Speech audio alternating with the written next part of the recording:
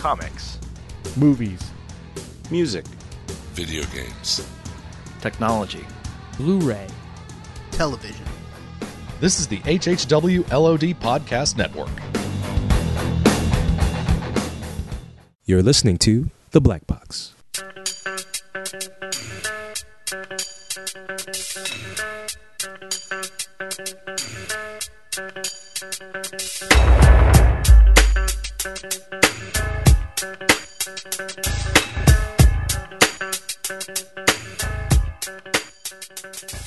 You know, it's a partial Team Tundra reunion. It's not the whole family, but it's still all good because we're here to talk about some stuff that's been going down in music and some other things in the world of hip-hop and pop culture.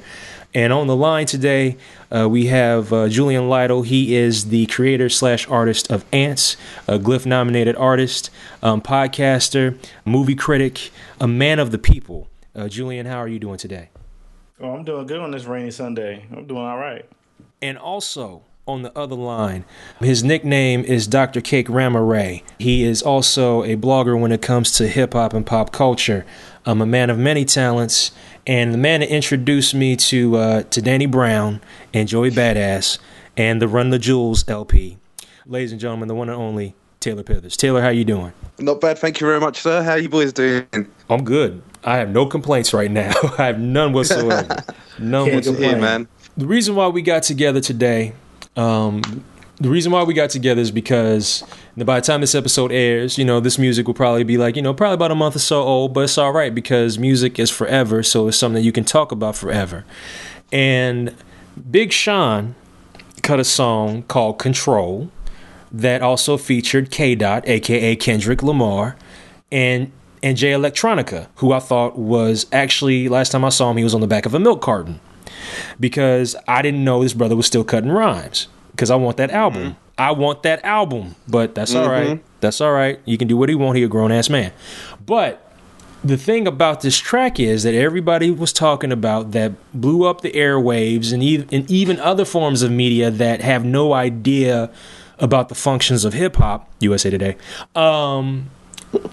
they talked about in the song Control, Kendrick Lamar comes in and he has this intro, and then he talks about how hip hop needs to step its game up and that he's also the king of the West Coast and East Coast. And he also specifies in the rhyme, he gives credit to the rappers that he feels are great, so he puts that out there. But then he goes on to talk straight to rappers such as J. Cole, who he called Jermaine Cole. Once again, J. Cole gets punked so easily. Calls him out by his full name, along with Big Crit, Wale, Pusha T, Meek Mills, A$AP Rocky, Drake, Big Sean, Jay Electronica, Tyler, and Mac Miller. And he says, I have nothing but love for all of y'all, but I'm trying to murder y'all, and I'm trying to make sure your core fans never heard of y'all. That just brought out like all this quote unquote controversy and all these people like cutting like diss tracks on K-Dot and things like that. And I just wanted to convene some of the Team Tundra family to talk about this. And I want y'all's opinions on it because like it's reaching like young hip hop heads and older hip hop heads. Like this is like true barbershop talk in and out of the barbershop when it comes to this track. So I want your opinion on it, and you know what? I will start with Taylor on this one. Okay. Look, first things first. I'm shocked that it got so big so quickly. Like literally from it dropped on Funk Flex's show the night before. Now, where I'm awake a bit earlier than you guys because of the time difference and stuff. From the morning that I woke up, so we're talking 4 to 5 hours after the track dropped. Twitter and the internet was just absolutely crazy, like talking about, oh, have you heard this new K-Dot verse? Have you heard this new K-Dot verse? And I hadn't heard it at that time because I was at work. So I went into my lunch break, excuse me, and listened to it first time. And you know what? It's really good. It's a great verse on otherwise decent tune. I've got no time for Big Sean personally. I'm a big fan of Jay Electronica, but as you stated before, Sean, he's missing in action more often than not. And Kendrick slays it. I'm not surprised by that. What I am surprised about is the reaction, not just of fandom, but of media at large. I can't even quantify it, how they're like, this rap is the savior of hip hop, as if there's been no rap music from, I don't know, from the day Biggie died up until now. Everything in the medium just doesn't exist. Like, and I was a little bit annoyed at that, you know, because it's a great verse. It's a fantastic verse. It's an okay song with a great K-Dot verse. I think as well that a lot of it's been taken out of context in some shape or form. Mm-hmm. Now, he's going very, very hard naming names, yeah, but it's not like the same way it was in the mid-90s when, you know, when the real East Coast, West Coast beefs were going on and real horrible things were being said. Mm-hmm. I think this was just it was a great business mind. It was a great business move from Kendrick Lamar. Look, everyone was talking about Kendrick Lamar. Not that they needed to be, because he was already in the upper echelons of the rap game at the moment. But boy, oh boy, he's definitely sparked the interest of the community. But I don't think he's necessarily done it on a personal level. Because look, let's be honest, he was supposed to release a record with J. Cole 3 months ago, and he goes hard on J. Cole. Like, I don't really know. I just don't really know. I'm shocked that it actually happened. Props to him for shouting out the people he did who are the top boys in the game. I'm surprised. Like, everyone knows Andre is one of the greatest MCs ever to have lived. Yeah. But not many people recognise him as such. So props for Kendrick for that. Yeah. But I don't know, man. Like, I'm sorry if I sound so deflated about it, but 2013, this summer alone, we've seen the release of Run the Jewels, we've seen the new Joey Badass, we've seen the new Bishop Nehru, we've seen Yeezus, we've even seen, whatever your opinion is on it, we've seen the new Jay-Z joint. Mm-hmm. Kendrick Lamar has not saved hip-hop. It didn't need saving. Like, I don't know. I'm just a bit lost. I think it's kind of... People are saying that it's a game changer, but the people who are saying it's a game changer, I feel, need to listen to a bit more varied rap. You know what I mean? I think the Billboard charts are packed with the same cookie-cutter MCs, and maybe that's what Kendrick's trying to get at. I don't know. Maybe I'm rambling. Maybe I'm just not too keen on it. I don't... You know what I mean? I don't know. I genuinely don't know. But... props to Kendrick Lamar, props to him. But for it to be the greatest lyric to be heard this last decade, this year, this summer, I find hard to believe.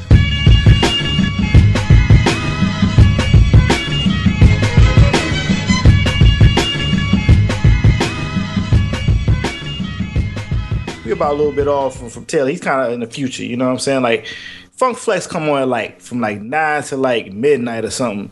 So 5 hours for him, it's like it's already morning time, and it hits up and the internet goes crazy. So when I listen to this verse, I mean, you know, you check the social media and you hear the verse, it's like, oh shit, 93 is back. Like, the young cats give a damn again. Like, oh, he named the names of all the hot people out. So I didn't read USA Today, because USA Today, I don't pay attention to nothing they talk about. I did end up reading the Vulture joint. I was like, oh, that's cute.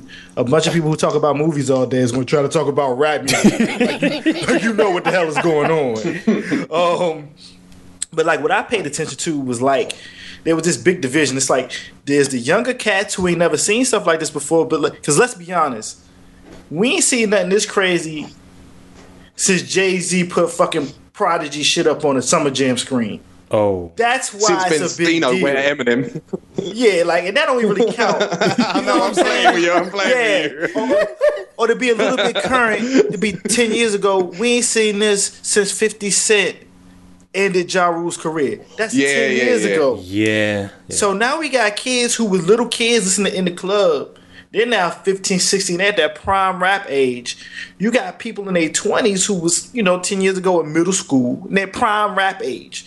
And that's the last time they seen, like, somebody really go at somebody. So to them, this is new.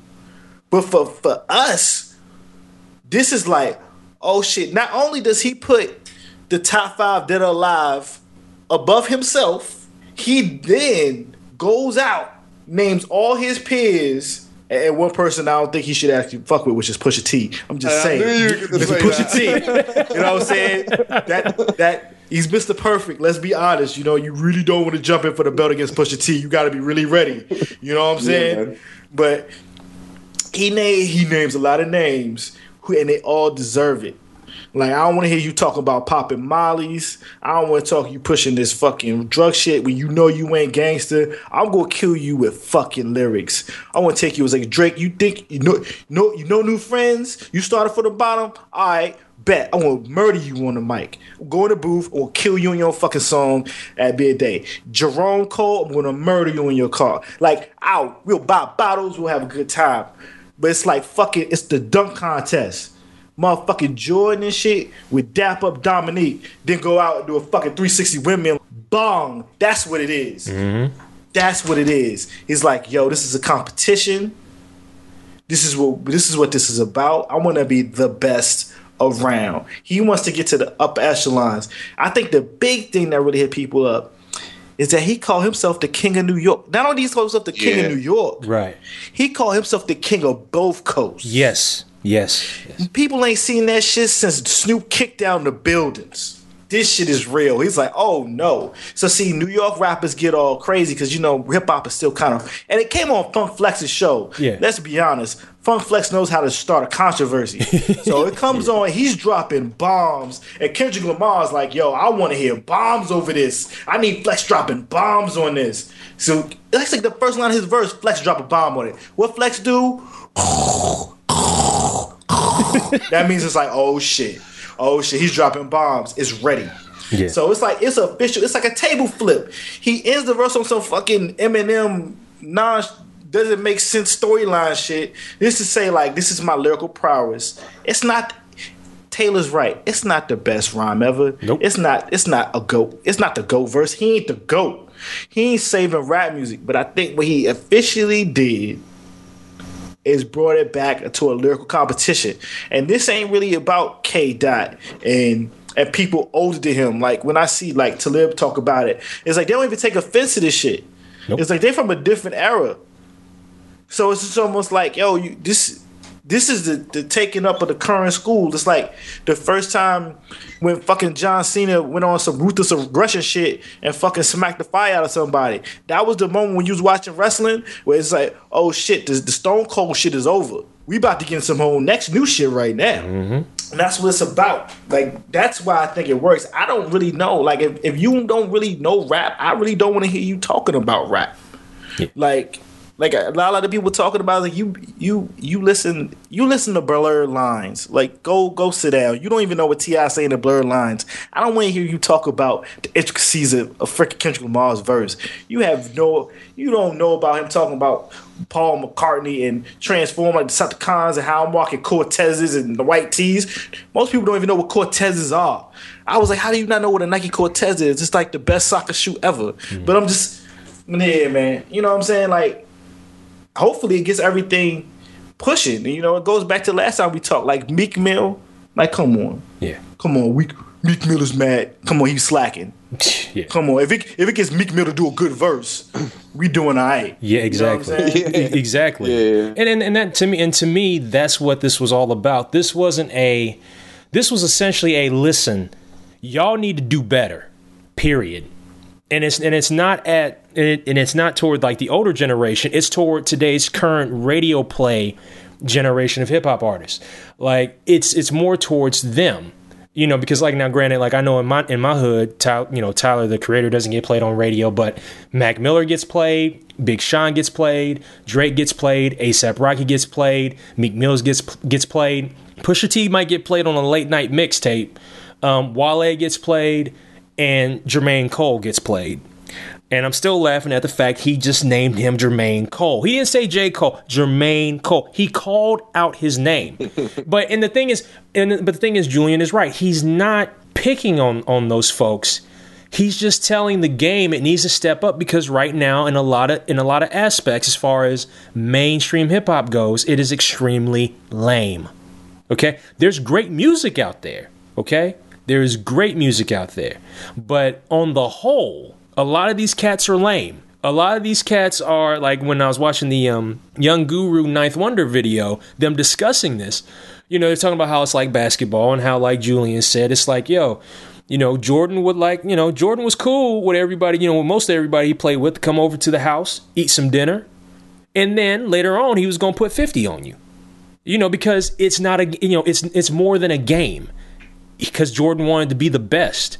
So what's wrong with Kendrick Lamar wanting to be the best and making everybody else step their game up to stop putting out whack shit? I don't have a problem with that. That's why, like, that verse was needed. Is it the greatest verse? No. But it was needed because I think in a lot of aspects, rap music has become mad complacent. You know, because it's now a standard. It's an industry standard now. Remember, even about 10, 15 years ago, you still had executives saying that hip-hop was just a fad, okay? It's in the core of music. It's in the core of everything. It is like hopped into almost every single genre of music known to mankind. Because even all these other genres have borrowed from hip-hop in many different ways. I'm not just talking about beats. I'm not just talking about beats themselves, but they have borrowed elements from hip-hop. That's how powerful hip-hop is. And for so much of this lame-ass shit to be coming out from people who are actually talented, but don't put out quality work. Like, you know, Wale says he has a lot of haters. I'm like, no, you just don't have a lot of quality work. That's true, man. Preach on him. Preach on him. You know? Like, he's mad. He's like lackluster. Like he's potential when he has skill level and people like him. But like, I can't get through a whole Wale song since Nike Boots. Yeah. Like it bores the fuck out of me. Like this ain't. Like for really, Folaren, for real? That's what you coming with? That's your hottest shit, huh? All right. Yeah. Bet. I'll go listen to K-Dot again. All right. Exactly. But not only that, though. I know some of y'all already said y'all can't mess with Big Sean, and I can't either because I don't think the talent level's up to par. I think he's like a double A. If this was professional baseball, you know, for those in the UK that don't follow Major League Baseball, for those that aren't, this is going to be a really bad metaphor for me. That's why I don't have a clue about baseball. That's why I'm about to explain it to you. I'm explaining to all the non-sports people out there too. There's Major League Baseball, and then there's a minor league system. And in minor league system, you have all these different levels. AAA is the highest before you can get to the major leagues. Okay, so there's the major leagues, AAA, AA, single A, and rookie ball. Okay. Now, you have all these different levels, and like a lot of rappers fall in between these levels. Big Sean is like single A, double A. Woo! Oh, wow. Woo! To me, he's single A, double A. You want to know why? You want to know why? Here's why. You don't let somebody murder you on your own song. You don't. Even weirder, take the song to Funk Flex as your cast off on your album, knowing full well that you're going to get bodied on it anyway. That's some baffling shit. I've got to be honest. Like how do you leak that? Like not only did he murder you on your own song, because that's happened. Let's be honest. Yes. Jay-Z got murdered on Renegade. Yes. By Marshall Mathers. Yes. But it's the only feature on a fucking classic album. Also, he didn't call Jay-Z out. Like, this dude actually called out the other two people on the song on the verse. Mm-hmm. Like, people don't even listen to the rest of the song. My homeboy, Shawn Causey, told me they just play his verse on the radio. Mm-hmm. They cut off Big Sean and Jay Electronica's parts. Yeah. They just play the verse. Not only that. No. Not only that. Go back and, like, look at, like, as far as the lyrical content. Go back and look at the lyrical content. Kendrick has a bridge before he even starts rhyming.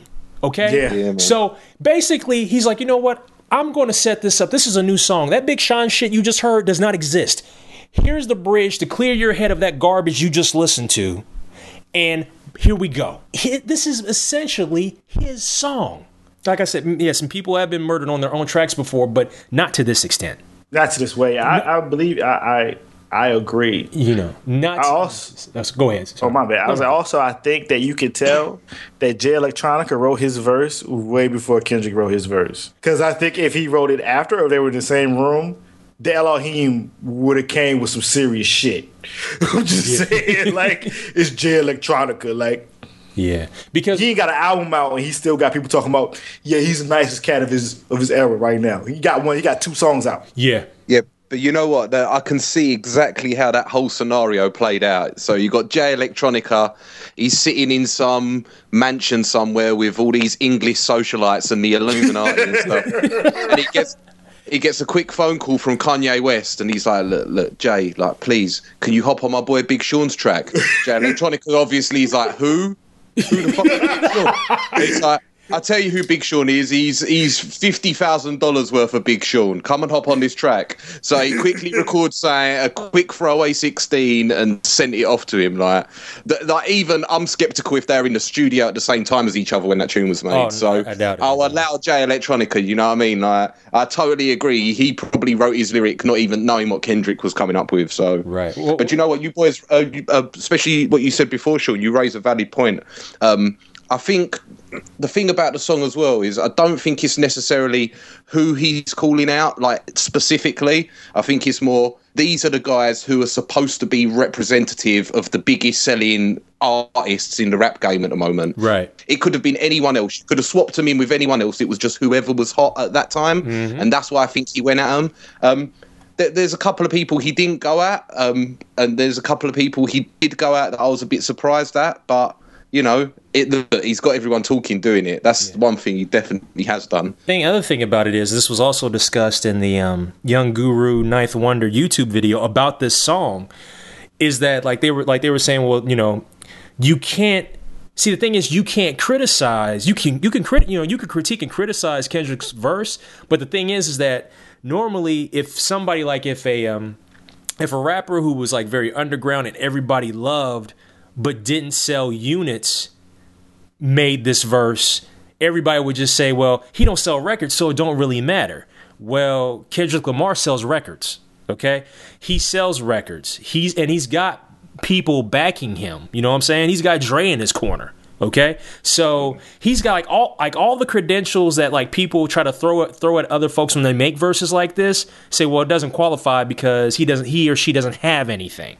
Well, he's got that. And so that argument's automatically thrown out of the window. And then take into consideration the fact it's you do a verse like this, and I agreed fully with Young Guru and Ninth Wonder about this. You can't bring a diss track over this song. You can't. It's just you can't. Not during Kendrick's part. You can't do a diss verse or a response towards that, because you know what? 9 times out of 10, the people who are going to respond to it don't have the lyrical tenacity and pure power that Kendrick had in that verse. Once again, not the greatest verse in the world, but power-wise, it makes a statement.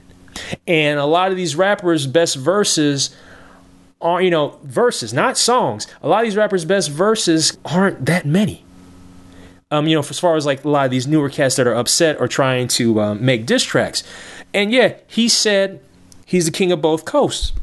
Once again, I don't think he says that out of ego. He says that because he's listen, if you think you're that fucking good, bring me some lyrics, because otherwise I run your town. Yeah, I feel you. That's why I was the only person on that, well, I can't say because, Jay Electronica is Jay Electronica, but Pusha T is the problem. Yeah. Pusha T is the only person on that. That's why I call him, he's the Intercontinental Champion or TV title. Yeah. Because he's not the heavyweight. He's not with Hove and Nas and the greats. Right. In terms of being known. But if you listen to what he says and how he says it, he's the most first of all, he's probably I'll put it on. He's one of the top 5 best crack rappers ever to exist in all of rap music ever. Mm. Yeah, man. You could possibly say him and his brother are in the top 5. It's Cool G Rap, Hove, them two, and probably somebody else. Really, no one's fucking with the Clips. So it's just in terms of the only responses I give a fuck about, because, a lot of the responses is from people way lesser than, in terms of not even it doesn't matter how skillful they are. Right. But in terms of their reach and their presence, is this. Drake might say something. Who cares? I don't even listen to Drake's music. A$AP Rocky can't bring it. Wale can't bring it. Crit could be possible. J. Cole, you can't take seriously. Mac Miller, he's kind of a joke. He's a joke, but he's a joke. Really, Mac Miller, Big Sean, no. Meek Mill's no. But Pusha T, if he comes out with a response, motherfuckers gonna debate that response for a week. Right. Oh no. Because there's gonna be people like, Yeah. it's not that hot. But then there's gonna be people like, did you just hear that random simile between words, cocaine, some random food thing, pushing weight, Bugatti? It's like, it's gonna be some craft and shit that you will listen to and be like, fuck. And then just like, and then motherfuckers gonna be talking about it for a week on some fucking dissertation like this is Meet the Press. Yes. Yeah. Yes. Yeah, look, I totally agree. I think the one name in there that was misguided was Pusha T, because look, again, take Jay Electronica out of the equation, because to be honest, I just don't think Jay Electronica really cares about the rap scene. But if you take him out of the equation, Pusha T is definitely light years ahead of everyone else on that list when it comes to lyricism. And you know, there's an argument, if you take the track of Kendrick Lamar's telling other people to get their game up, there's an argument for every rapper on that list, bar Pusha T, yeah, they should get their game up.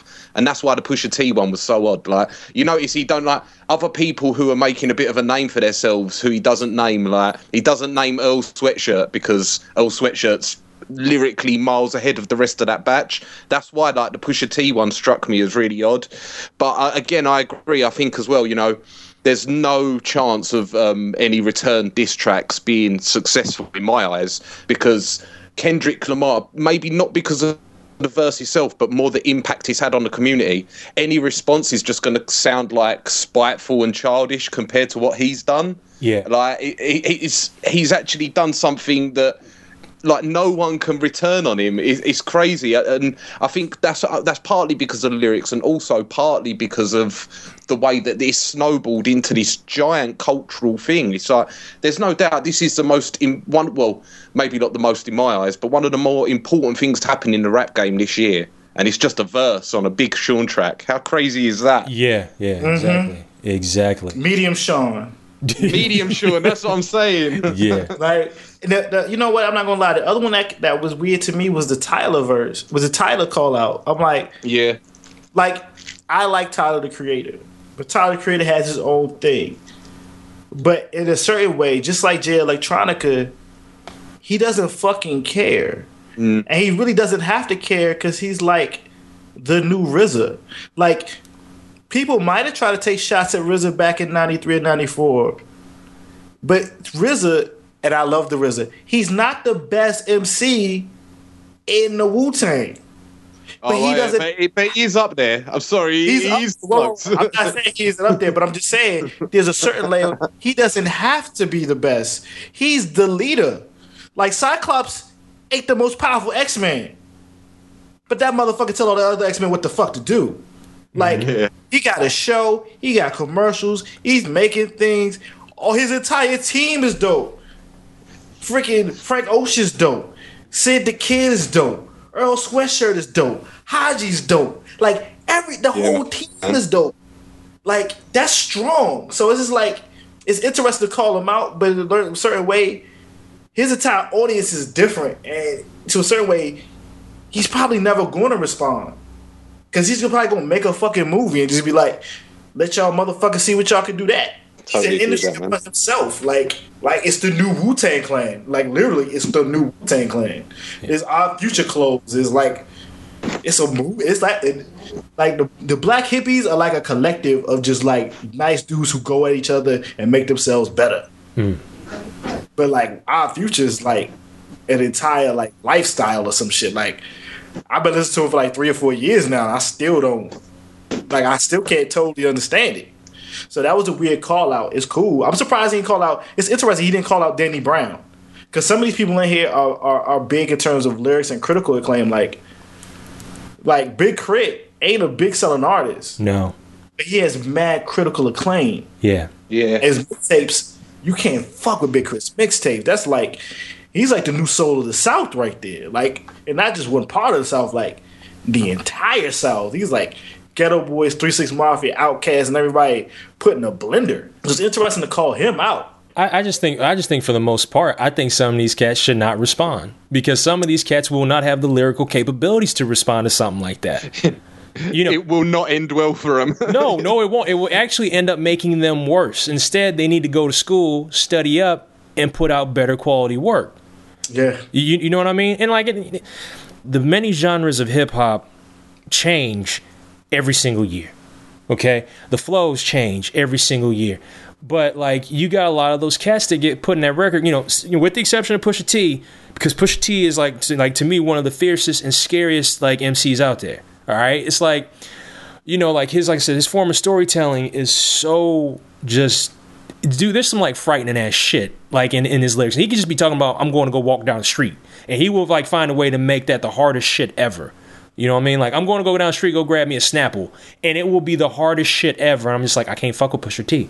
You know what I mean? He's that hard. But I just think that people, like a lot of these artists, need to do better. There's so much complacency in music, and granted that goes back to radio, being the major bullshit fest that it is right now, due to a few companies owning all the radio stations. So you get the same shit all the time. But yes, we do live in a new generation where a lot of people don't listen to the radio and they find alternative methods to listen to music. So that's a good thing. But the problem is that a lot of those cats that got put on that list get played on the fucking radio every day, and the shit's garbage. Yeah, man. For me personally, the best response for most of the MCs on that list, the only response that these guys can do is to release, in old money talk, a 4.5 mic album. That's what they need to do. That's the only way they can really respond, is to go back to the drawing board and their next album to blow everyone away. Do you know what I mean? That's the only way they can respond. I agree with you 100%, and that's why, because I was doing some research for this, I found out that Papoose cut a diss track towards Kendrick Lamar in regards to the talk because Kendrick said he was the king of New York, and this is what's funny, because like Papoose rushed the stage at Summer Jam when Kendrick performed, and then come to find out Kendrick Lamar played a role in that, and so because he was supportive of Papooses career, and now Papoose has flipped his take on Kendrick because Kendrick Lamar declared that he's the king of New York, okay. And so, to which then Papoose says, even if I wasn't from New York, I would respect that enough to not say that I was the king of a place that I'm not even from. I had to just represent for my city. It was defending my city where I was born and raised, blood, sweat, and tears. I felt like all y'all media outlets and award shows and different platforms, y'all make these dudes feel like they're greater than what they are. And it ultimately leads to a situation like this where they feel they can just disrespect everybody like that. And I didn't think Kendrick Lamar was disrespecting anyone. He's just basically stating a lot of facts. And he's saying, get your game up. But yo, that's New York. I know it's New York. I know. All the diss tracks right now are from New York rappers. Right. Or New York area rappers. Button's got one. Joel Ortiz got one. Like, all the main ones are New York rappers. Why? Because when you, to be the king of New York in rap is some shit. It's like, that's some important shit in rap. Like, you can't just go around willy-nilly saying you the king of New York, because only certain people can literally say they're king of New York. Mm-hmm. Like, it starts, you know what I'm saying, when the title, I guess, really came about with people on wax, is Biggie really basically calling himself the king of New York and calling himself Frank White. Like, that's when it came a big deal, I think, in my opinion. And then you could say, technically after it, there was a nice little battle between, let's say, Nas and Hov. Hov won. You could be quite honest and say, technically, the king of New York is Jay-Z until he actually decides to stop rapping. Because even if you don't like Magna Carta, it doesn't fucking matter. He goes outside, he gives someone a cosign, they're blessed. He gave Kendrick a cosign, and motherfuckers was like, oh shit, he jumped on the remix, the bitch don't kill my vibe. Oh shit. Yeah. Hov did it. You know what I'm saying? That's a cosign. He's the king of New York. But literally, on some playground shit right now, all the rest of these cats, to me, Jay-Z is on another level right now. So if Kendrick want to say he the king of New York, all right then. Let's see a new... Action Bronson had a great tweet response. Say all they could do is blame themselves. Okay. That he could come in and say that he the king of New York. All the New York rappers do is blame themselves. Wow. See, do you know what? I've got to be sorry, man. Obviously, his sales ain't up there, but if anyone's going to start saying that they're the king of New York, who's actually in New York at the moment, someone like Action Bronson probably would have had a shout. Lyrically, there's not many guys who are currently in the trenches like he is, doing music like he is. But what you were saying about Jay-Z before, Jay-Z is truly like the real Frank White nowadays. It's like, you don't see Christopher Walken doing dodgy shit in King of New York. He's a top boy. Like, he lets his lieutenants do all the moves. You know what I mean? Yeah. He's a top boy. Real G's don't have to do moves like that, and that's where Jay-Z is right now. He's on a different planet to everyone else. Regardless, again, what I agree with what you said. Regardless of what anyone thinks of Magna Carta, you know, he really is. Jay-Z's arguably, along with Katy Perry, Lady Gaga, and Yeezus, the biggest pop star on the planet at the moment. There's no one else that comes near him. So I don't know. Well, one thing I will say, I'm going to go back to this Papoose article, and this is where, like, when he says what he says, it the validation that he says he has, to me, gets wiped clean because of this moment right here. This is from the hotnewhiphop.com website. And it says, Papoose was confident that his influence in his city is still strong. And then it says, quote unquote, "I'm the king of New York," he said. Sorry, I was just in New York. Nobody was talking about Will Papoose. And that's where, like, all the validity of everything you said before is void. It's absolutely void. Yes, I know people will say, other regions say, the South says the South going to stick together, and New York sticks together, and all this other stuff. But the moment you say you are the king of New York, without technically having an album, just being an underground mixtape legend, you know, nobody's really heard you. How are you the king? How are you the king? Exactly. You know that. Right. Well, that's a thing though. Like, look, Kendrick Lamar sorry, go on, guys. Sorry. No, go ahead, because I'm just flabbergasted that he said. I was saying, look, Kendrick Lamar, in terms of who's getting played on daytime radio the most, Kendrick Lamar probably is a king of New York. I don't live in New York, but I don't know. But I know he's, in the eyes of the UK, he's arguably the biggest rapper again. Do you know what I mean? And really, to the untrained ear in the UK, like, all rap comes from New York. Do you know what I mean? Mm-hmm. Unless you really know the hub, and Kendrick's killing it at the moment, regardless of where he's from. Right. We can't. It goes back to what we've talked about so many times in the past when we've had these recordings of the whole idea of being the king of anyone, of any place, and being anywhere is rendered redundant in the day and age of the internet. Mm-hmm. Like, you know, we're in the day and age where I can, living in London, I can go and listen to some local area MC from Detroit in 30 seconds. The idea of where you're from doesn't matter anymore. So maybe Kendrick is the king of New York. It's like that old hip hop saying that's been going on for years. It ain't where you're from, it's where you're at. Yep. Period. But still, I mean, I understand from, like, the New York standpoint, because New York was the birthplace of hip hop. So I understand when people get defensive. But sometimes I think that people need to look at the context of the actual lyrics themselves. And once you understand that this is just basically, listen, I'm not talking about you rappers that are actually quality and you were dropping quality regardless of whether you're getting hurt or not.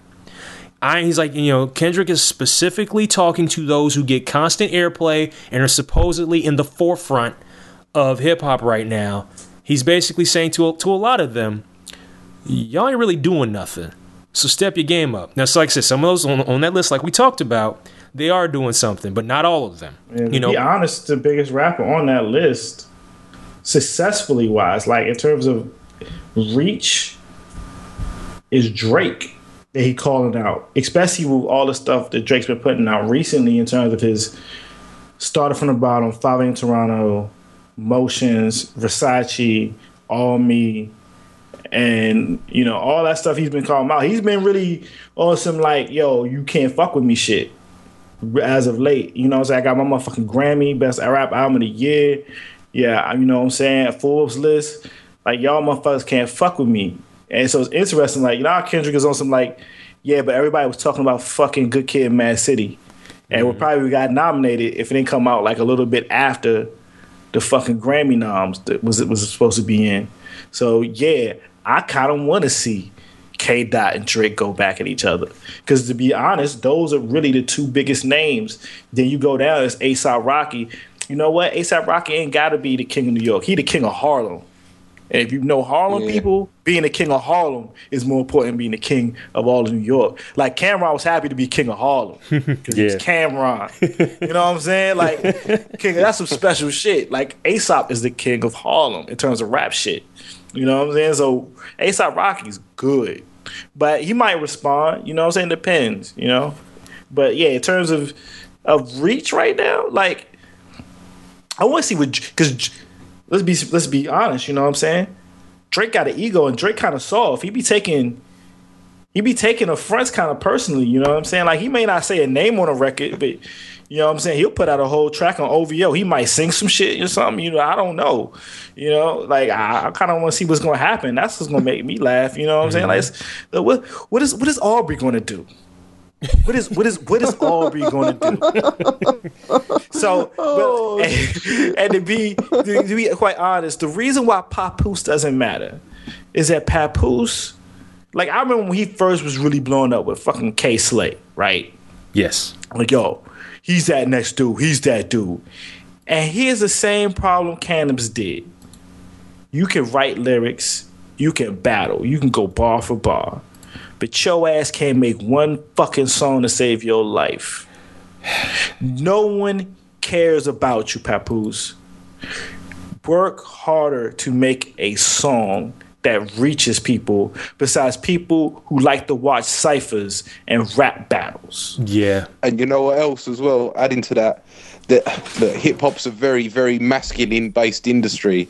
You look at the biggest guys in the game at the moment, they can tap into that girl market as well, man. Like, Kendrick's got them tunes that make the girls grind. Drake has got them tunes as well that girls swoon over. Papoose is not making any records for no chicks. Yeah, Drake does, standard. But, like, Papoose is never making any records for a girl to pump on her CD player when she's in her car. No. He ain't selling units like that. Papoose is out of the game. But you know what? The one thing I was thinking, and you alluded to it earlier, Julian, it will be interesting to see, like, the reach that Kendrick Lamar has, and the way we'll be able to quantify it is to see how many people are wearing black uniforms with Cortezes in the next few months.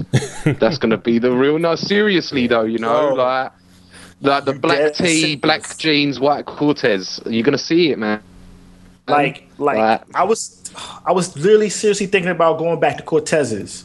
And then this song came out, I was like, fuck, I can't wear Cortezes now.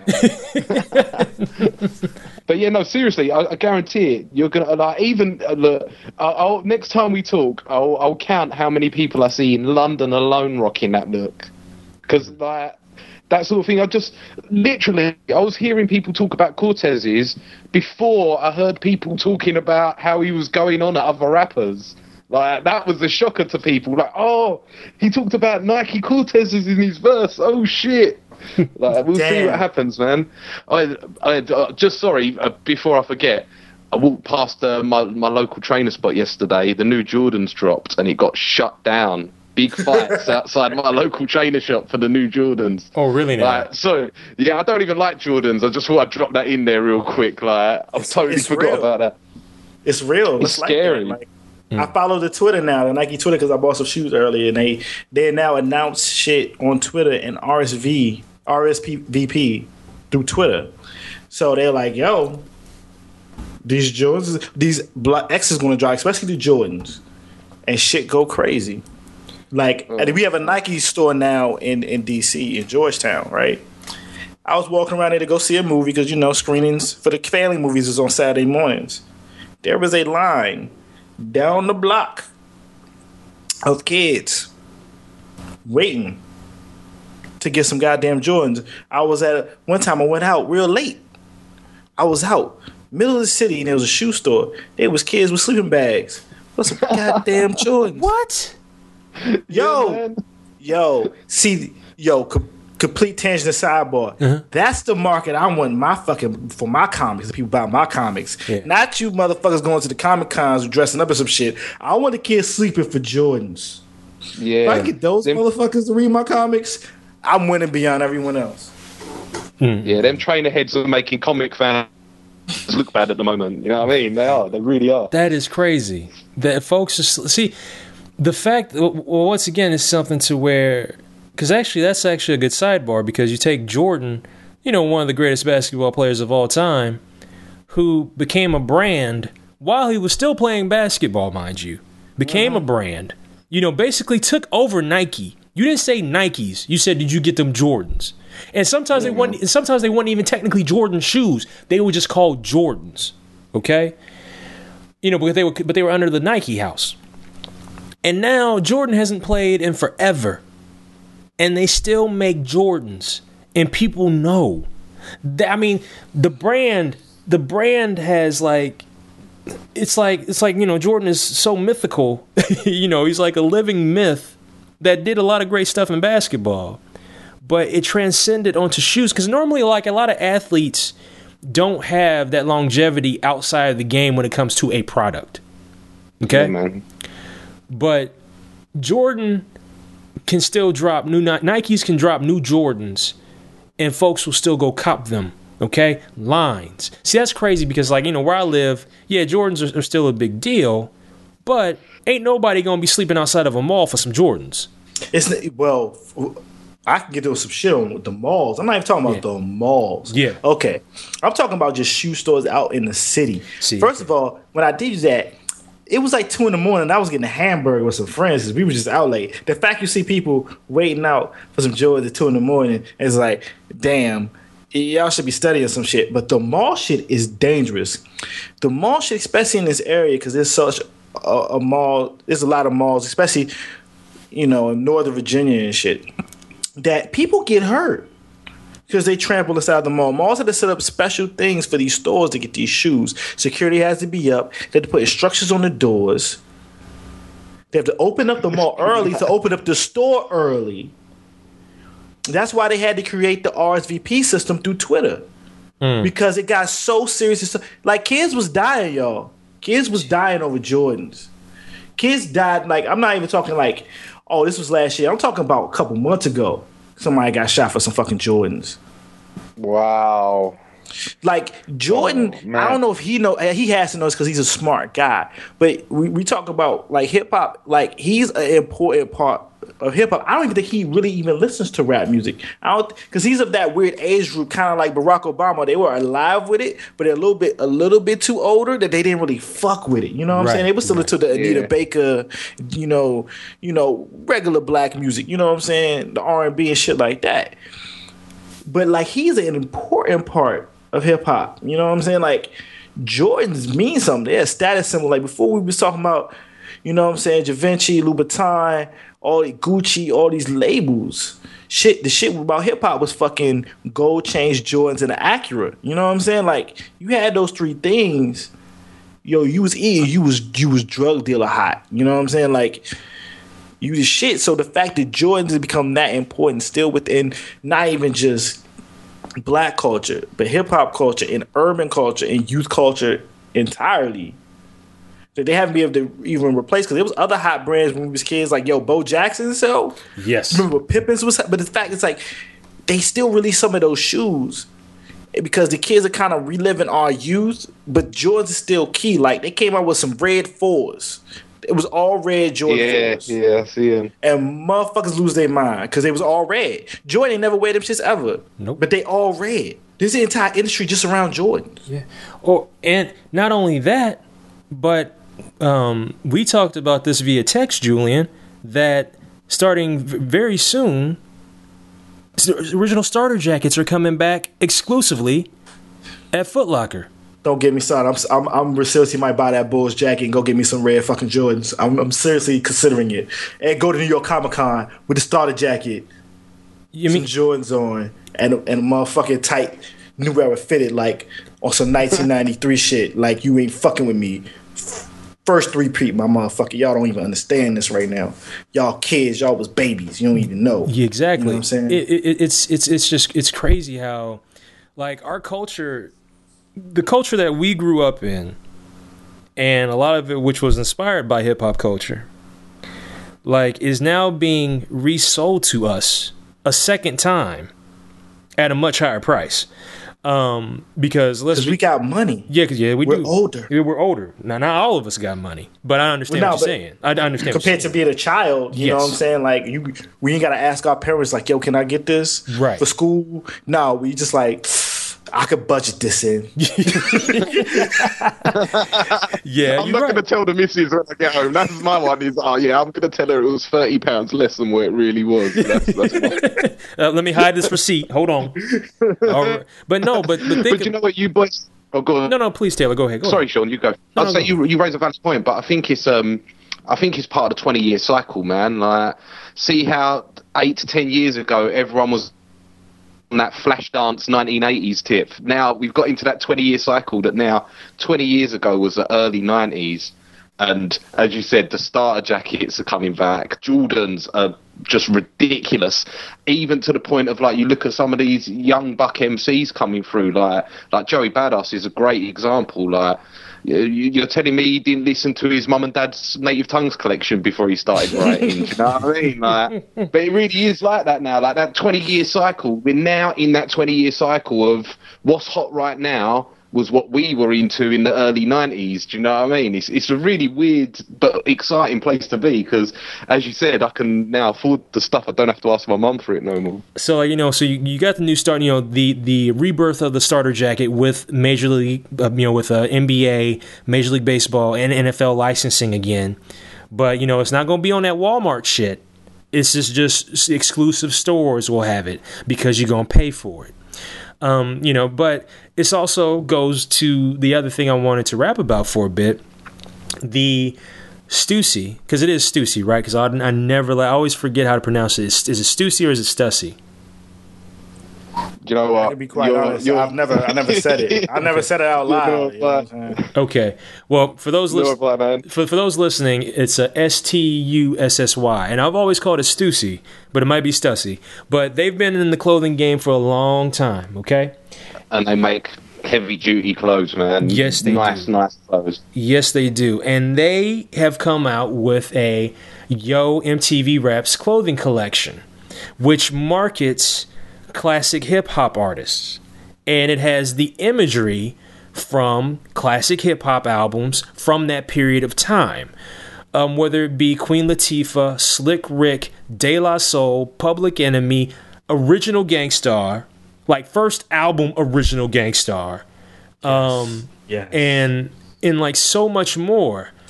And it's like the images from the late 80s, early 90s, and we kind of had we didn't have shirts exactly like that. We had some bootleg shit, but this is like official. So once again, you're gonna pay for it. Like the t-shirt is $36. $36 for a t-shirt.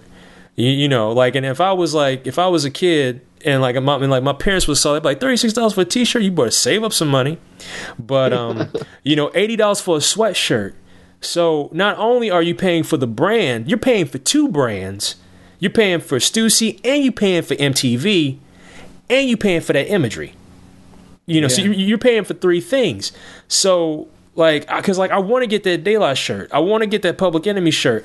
I don't care too much for them sweatshirts, but the t-shirts themselves, I kind of want to get, but it's just like, I kind of, it's like I got to I got to budget somewhere to cop those shirts. Because I got other necessities I got to pay for. But my whole point is that we are at this phase where now I guess you can call it classic hip-hop is now officially a brand. So I'm not saying how do we accept that, because that's not the question. It's just it's still kind of striking to me that it's now officially a brand. It's kind of like it's okay, you've made it. You know what I mean? That's how it comes off to me. It's like, you've made it. Hip-hop is official. Here's your classic stuff. There you go. It's here. But then again, we have this, and we've had this for the last few years. Classic artists, getting together, going on tour together, like Public Enemy, Ice Cube, De La Soul, and LL, they all toured together this summer. And I'm pissed I couldn't go. Because they were in Cincinnati, but that was the one day Ice Cube wasn't on the ticket that night, and I wanted to see all four of them. But think about it, especially like during the East Coast, West Coast beef era, you know, something like that would never exist. You know what I mean? But some of those cats used to tour together back in the early 80s before the East Coast, West Coast bullshit.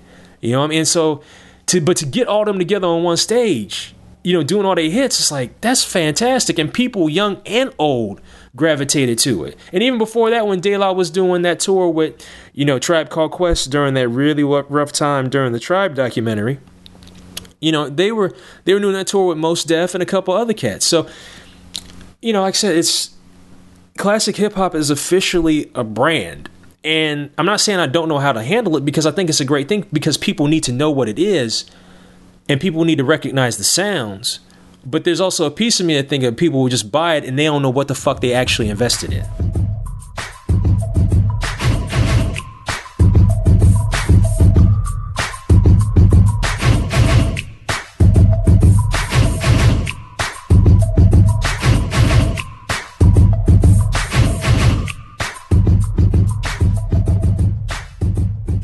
It's just like we're at the point where the golden era, you know what I'm saying? Like, it's not the classic era. It's not actual, like, to me, you know what I'm saying? When I think old school, I'm thinking like Run DMC and everything, but we're at the point where it's now like the nostalgia isn't for that. The nostalgia is the shit I grew up with. So it's like it's not even like new school. It's like post new school. It's like really the golden era. Like, we get to the point where like, yeah, yo, Ready to Die turns 20. Like, yeah, man. Like, end of the 36. And Doggy Style 20 this year. Doggy Style 20. Like, this is a crazy era. And Midnight Marauders like 20 years old? Yeah. Hip Hop Hooray 1993 is 20. Mm-hmm. Yeah. Mm-hmm. There's some good albums. Like, I think that one song, Pepper Record with Shoop on it, I think turns 20. Like mad shit turns 20, and it's just like, that's the stuff. Like the quote unquote golden era turns 20. And so like Yo ended in 95. So there's like, and it's not a block. First of all, regular MTV is out of the business of showing videos. So yeah, excuse me if you hear dogs. There's dogs in the house, and when something walks past, the listeners and people are going to hear it if you hear it. But that being said, like all that stuff is going to be marketable, because it's a say of like kids just discovering it and us being nostalgic for it. Because now we're getting to that point. We're getting close to middle age, you know what I'm saying? Like, yeah. Now we're going to get thinking about our past the way the fucking boomers did, and we was hit upside the head with 60s shit and more Beatles and Dylan all the fucking time. Nothing against those artists, but I'm just saying it was force feeding it because they're the biggest generation. But like, now we're going to get nostalgic for like the stuff that was hot. So yeah, I think it's dope that Stussy came out with this. Like, I was like, what? They got people that won't buy Stussy, because I'm not part of that type of. For me, Stussy will always seem like some skateboarder, graffiti, alternative culture, maybe even West Coast type of culture. Mm-hmm. But like, I missed the chance to get the Love and Rocket shit, because they be putting it out. I missed the chance to get the Marvel shit. So I'm going to get the Yo shit. Yeah. I got the money. I'm going to buy me a Yo shirt, because Yo was so important. They had their own trading cards. Yo, yeah, man. I used to have those trading cards, man. That shit is amazing. Like, what? Like, rap was big then. Like, it's bigger now, but then it was just like, yo, like, that shit was the quote unquote fresh. Yeah. Yeah, it was like mind blowing to see Chuck D on a trading card.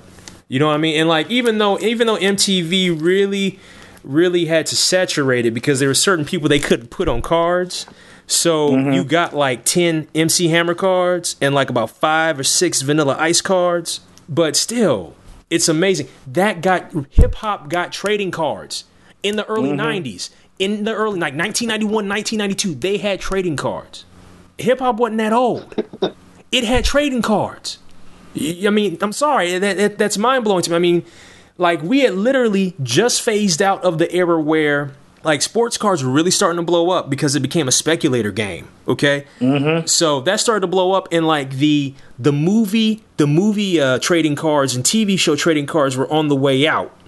Like, that was pretty much a dead market. But sporting cards like shot up because this was the birth of NBA hoops trading cards. This was the rebirth of Fleer basketball cards. This was like the birth of Skybox basketball cards. This was the birth of Score, selling sport trading cards out the ass. It was insane. Pro Set, everything. NFL Pro Set trading cards, NFL Pro Line trade. It's like, and like hip hop was right there with it. I would go to because there used to be just trading card shops, period. Not comic books, because even comic books in the 90s had their own joints, but some of them had the combo with the comic books, the trading cards, and the video games that you could rent. But you would have them joints that was just standalone. And like there was a period of time where trading cards was like big business. Like I'm talking like drugs, big business.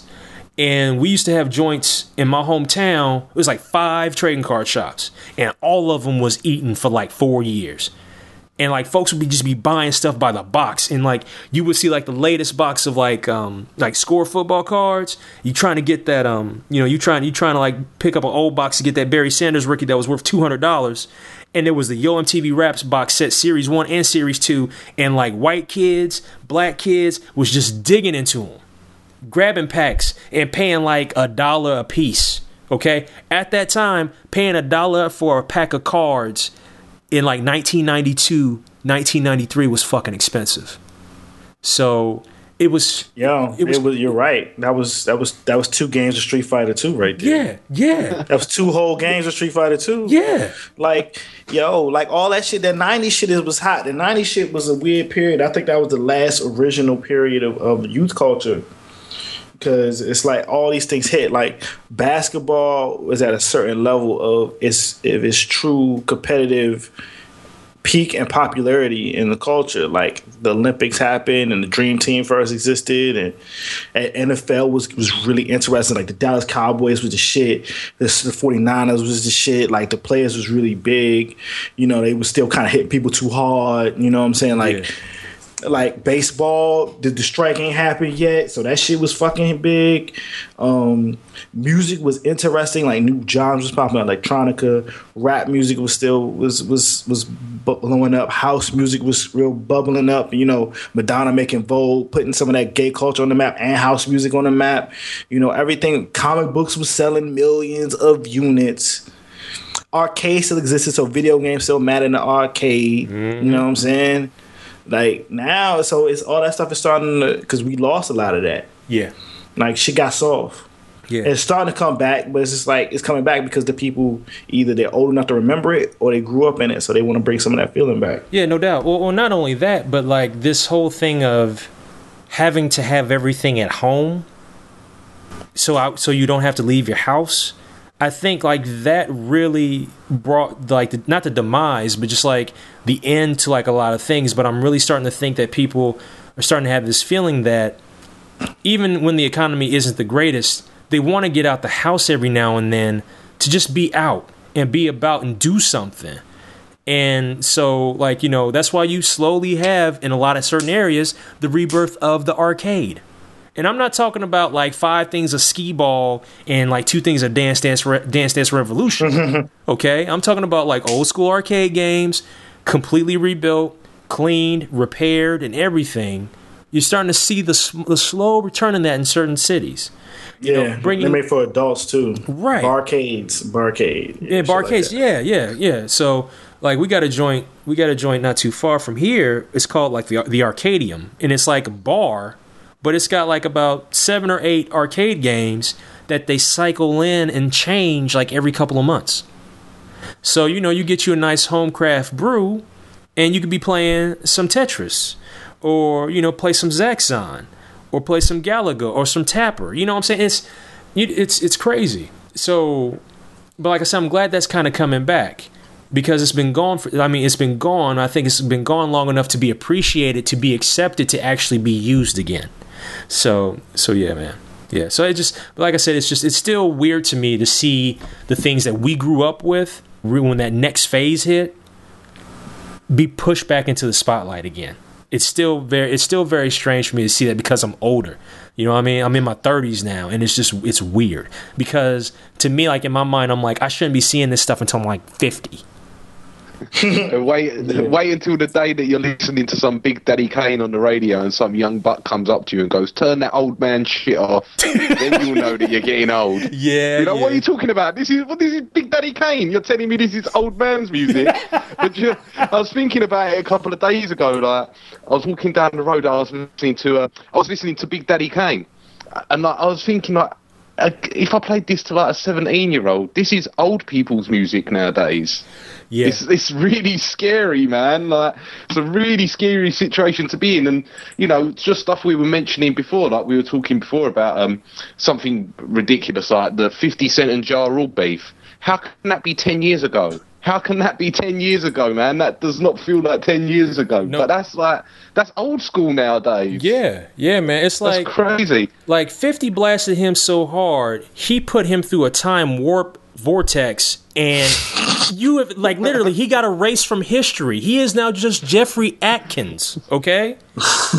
Where is he? He's gone. You know, he is gone. He is playing. He's playing like gangsters in like those Christian gospel movies about the gangster that found a good girl in church. Okay, that's where he's at right now.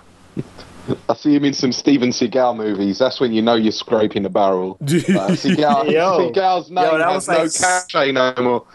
That was like 6 years ago. Like, he went to jail. Like, he just got out of jail. He's on a Noriega track right now. Oh, for real?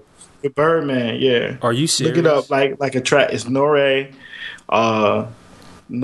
Ja, and Birdman. Look it up. Shit. I don't think I'm going to, Julian. Sorry, man. Noriega ain't done nothing for me since the war report. Like, I think I'll take your word for it on that one. I didn't say it was hot. I just said if you want to hit Ja Rule 2013, there is a track that exists. Oh, Lord. I'm not saying it's hot. I'm not saying it's good. I'm not saying you should really bang it out, but like, you were like, oh, Ja Rule exists. He raps something. Yeah, that's why you go listen to that stuff. Yeah, that's true, man. Oh, man. That's one day I'm gonna get to a fight. I'm gonna get to a fight with a lot of rappers one day. I'll be like at a comic convention, somebody gonna come at me, yo. I'll have Google Glass on this shit. I'm gonna fucking re-record it. I will get the mad scraps. Like, yo, I heard you on that one podcast. You talking rad shit, son. Whatever. Do better. There's gonna be a fight. Your Comic-Con. Julian Lytle get to a fight with X rapper.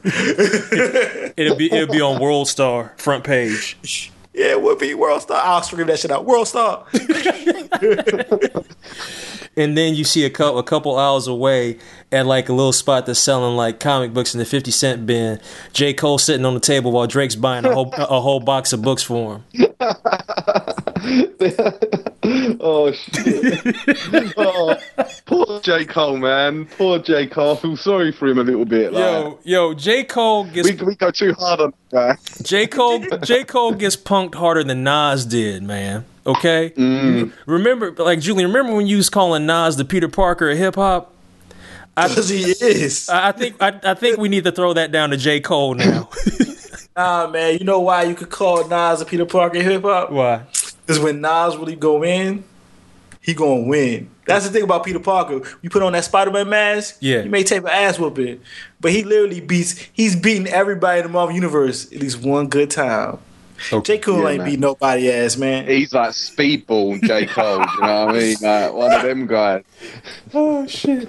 Man, damn, he says Speedball. He's like, he ain't even at like triathlon / 3D man level.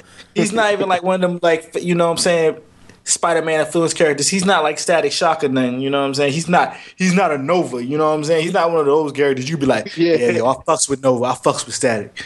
He's kind of like Speedball, yo. No, he ain't even like Rocket Racer. Oh, man, nah, man. Rocket Racer was a big deal in that 90s Spider-Man cartoon. He was a big deal. I was about to say, that cartoon. I wanted that skateboard from that cartoon with its gyroscopes on. Yeah, man, I wanted that. He was a big deal in the 90s. Race like that. Oh, yeah. Oh, snap. Oh, Rocket Racer. But yeah, big up Stussy. They've done well, man. Good for them. Yeah. Stussy, Stussy, whatever they're called, man. Yeah. Whatever, you know what I'm saying? I bought this shirt. I gave him $40. Yeah, I had to, man. I had to. I was a little bit pissed off though there was a few glaring omissions I thought they could have done with, like, no Juice Crew t-shirt. I could have done with any member of the Juice Crew on a t-shirt would have been nice for me. Like, dude, that's why they're going to do a number 2, man, because like it's like I think Dr. Doom wasn't even in the first set. You had to get you had to wait till the second set come out and be like, motherfucker, Dr. Doom, and you get hyped. And you're just like, here's $40, Stussy. Or like Love and Rockets had 2 sets. It's like, you know how bad I want to freaking. I was so mad I couldn't afford a Love and Rocket shirt back then. I couldn't get my girls the Locas on a shirt because I couldn't afford it. You know what I'm saying? That's why they had to bust out the 2 joint. Watch, I bet you the second set gonna have like they probably gonna have at least Big Daddy Kane on that. Yo, you see, yeah. Yep. I want Big Daddy Kane with getting his hair cut. That's the one. That's the one. You know what? Maybe there's a bit too much man flesh on display, but the Long Live the Kane cover where he's by the swimming pool. Yes. Like it's some people. I guess like they was. It was 92. There's not a Naughty by Nature tee. You know what I'm saying? Like, because Naughty by Nature was big back then. Yeah. Dog, real talk. If they came out with a motherfucking MC Hammer tee, if they came out with a Hammer tee, yes, I'm talking. Don't you know what I'm saying? Let's get it started, Hammer. Yes. You know what I'm saying? Yes. Y'all don't understand. Y'all don't understand. I would rock that joint as a sweatshirt. Yes. Wintertime. That's when you know I'm grinding. Hammer. That's right. All I know is that when these companies started doing stuff like this years ago, remember when like John Blaze got heavy into Marvel Comics for a minute? Yeah, they was trying to live off the Echo shit. Yeah. They didn't do it. Yeah, they didn't do it well, but I will admit this. They had some dope ass sweatshirt hoodies. Mm-hmm. Yeah. And I still, because like I remember I went to Value City because that's where you would like once stuff was quote unquote out the cycle, you could go to Value City. You go to Value City and pick up stuff, right? Years ago, I got like it was like a double XL because it's pretty much like to me it's like a jacket. It's like a jacket, but it's a Johnny Blaze Iron Man sweatshirt. It's red and it's got like the John, like I think it's either it's the Bob Layton or John Byrne Iron Man on the front of it flying, and it's got the Iron Man logo on top, and on the side sleeves it's got these two like these 2 patches, like these plastic patches. One says like Property of Stark Industries, and then the other one's got Iron Man underneath it. The shit is so cold. It's like for real. It's like essentially like a winter jacket, or I wear it around the house during football season if the heat ain't on during the day.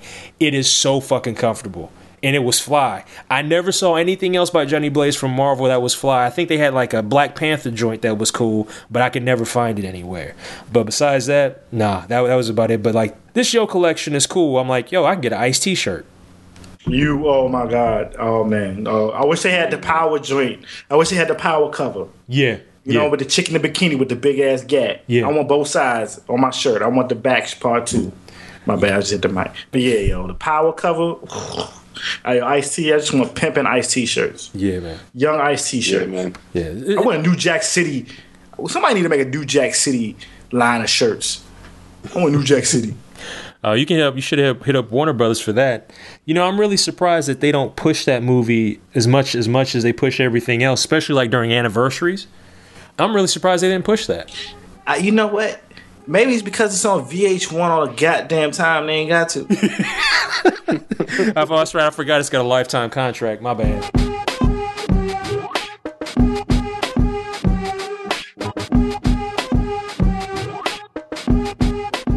To talk about hip hop and brands, it is very interesting to see VH1 transition from the old person music station, the over 30 video music channel, to the kitschy pop culture channel with pop-up video to, let's say, I love the 70s, I love the 80s, I love the 90s, and to what they are now, which is the over 30 middle class, maybe a little bit working class, but middle class to upper middle class black person urban network.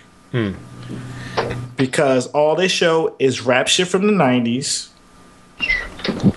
Love of Hip Hop, Love of Hip Hop Atlanta, Lala's Full Court Press, T.I. is the Huxtables, It's just everything is black focused, like black rap focused at that. Yeah. But a specific age group, not young rap, because that's for BET. That's for BET. That's for the kids. This is for your older brothers and your parents.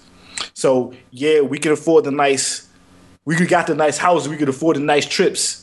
So we also want to see the rap artists walking around in the nice shoes and shit. Like it's amazing to me to see them branded that way. Yeah.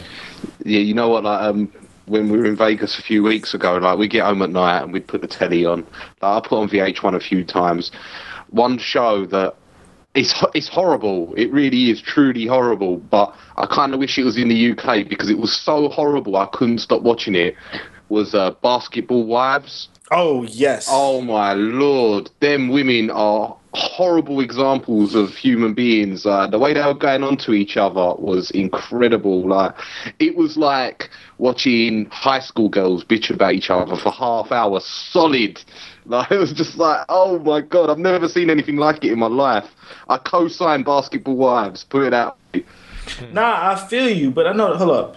First of all, there's a chick on there, Tammy, or whatever her name is. All right, Tammy. This is what amazes me, that we're at the point where people who was on the first Real World or the early Real Worlds, like everything up to 5, and the early Road Rules, now have other jobs in television, or become career reality stars. Like Tammy is a basketball wife, but her claim to fame is because she was on fucking Real War 2. Wow. And she got that comedian kicked off because of that shit with the fucking blanket. Right. So I saw that when I was a kid. I'm a grown ass person, and I'm like, you're still on. Like, what the? This must be what it's like when you was a kid and you saw that whatchamacallit was in T.J. Hooker and did in Dynasty. Like, what the fuck is going on? Like we were like, this shouldn't happen. Like, you didn't expect, like, that's one thing we're talking about. You think about rap going far, reality TV going far. Like, now we're at this weird place that I think I saw one of the first people from Road Rules is on that Access Hollywood Live in the middle of the afternoon. She's like a co-host. I'm like, it's like, how did you get here? Like, what you had enough, like, why are you here? Are you here to market to me? Because I remember you in the Winnebago? Like, for real though? Do you know what? I want a real one. Look, I don't want to start bashing your fine country because there's so much I love about America, but boy, apart from the obvious imports that we get, your TV is whack, man. It is whack-tacular. No, we got some good TV, but you have an unfair advantage. You're Britain, yo. You got an unfair advantage. Like everyone loves your TV. Like, y'all shit is on a whole nother level. Yeah. Like, but we got way too much reality fucking television, man. Way too much. You know what else as well? I'm quite a big fan of The Daily Show. I watch it over here as well. So I was like, oh yeah, the Daily Show's on. I'll put that on. How is Jon Stewart, or John Oliver it was at the time, how's he coming out with 2 jokes and then going to ad break? And then coming back for another 2 jokes and then going to ad break? Like, I've never seen so many ad breaks in my life. And they're brilliant. They're so bad. Like, they're like, have you fallen over, or have you taken this drug when you shouldn't have, and phone this number for these insurance guys and they'll do this to you, and like, were you given this and something went wrong? And it was baffling. It got to a point though where, I'll be honest, like, I was watching the adverts kind of entertained as well. The commercials were quite good, you know. It's like, these are hype. Like I think it's because in the UK as well, we're not a very litigious, like, we don't litigate a lot, like the same way that happens in the States. Like, every advert was like, do you want to sue someone? We can help you. Money. Oh, okay, yeah, I might come to the States, try and sue someone. But yeah, it was fun. Like, but yeah, like, I don't know, man. Like, there's some weird TV on. Like, invariably, I just ended up watching ESPN all the time because that was the only place I could get like any sanity. But MTV was terrible. Like, I don't even know what's happened to MTV. Well, I know what's happened in this country. It's kind of gone down the toilet. Like, I feel it's apropos to talk about it, seeing as we were talking about one of MTV's golden eras. Like, it saddens me that MTV is now all Teen Mums and Jersey Shores and not any music at all. It's very shocking, man. Well, yeah, the M stands for media. Doesn't stand for music. It's just media television now. That's all it really is. Is that like legit as well? Like, well, and I don't know if it's legit, but that's what I'm saying. That's my perception. You know, that it doesn't stand for music anymore. They officially said it's not music television. It's MTV, and the M has no actual definition. Right. And if you want to watch like any like music on the MTV channel, it has to be like a specific thing, like MTV. Like it used to be called MTV Jams. They may have called it. Still is. Okay. It's like MTV Jams will play like hip hop and R&B. Sometimes they might play some old school shit to make you happy. Sometimes they have Throwback Thursdays. They got Throwback Thursdays. They got like a whole block, like, for like 2 or 3 hours. Well, we'll see. The thing is, like with DirecTV, like sometimes we have jams and sometimes we don't. And see, like with DirecTV, we don't have VH1 Soul.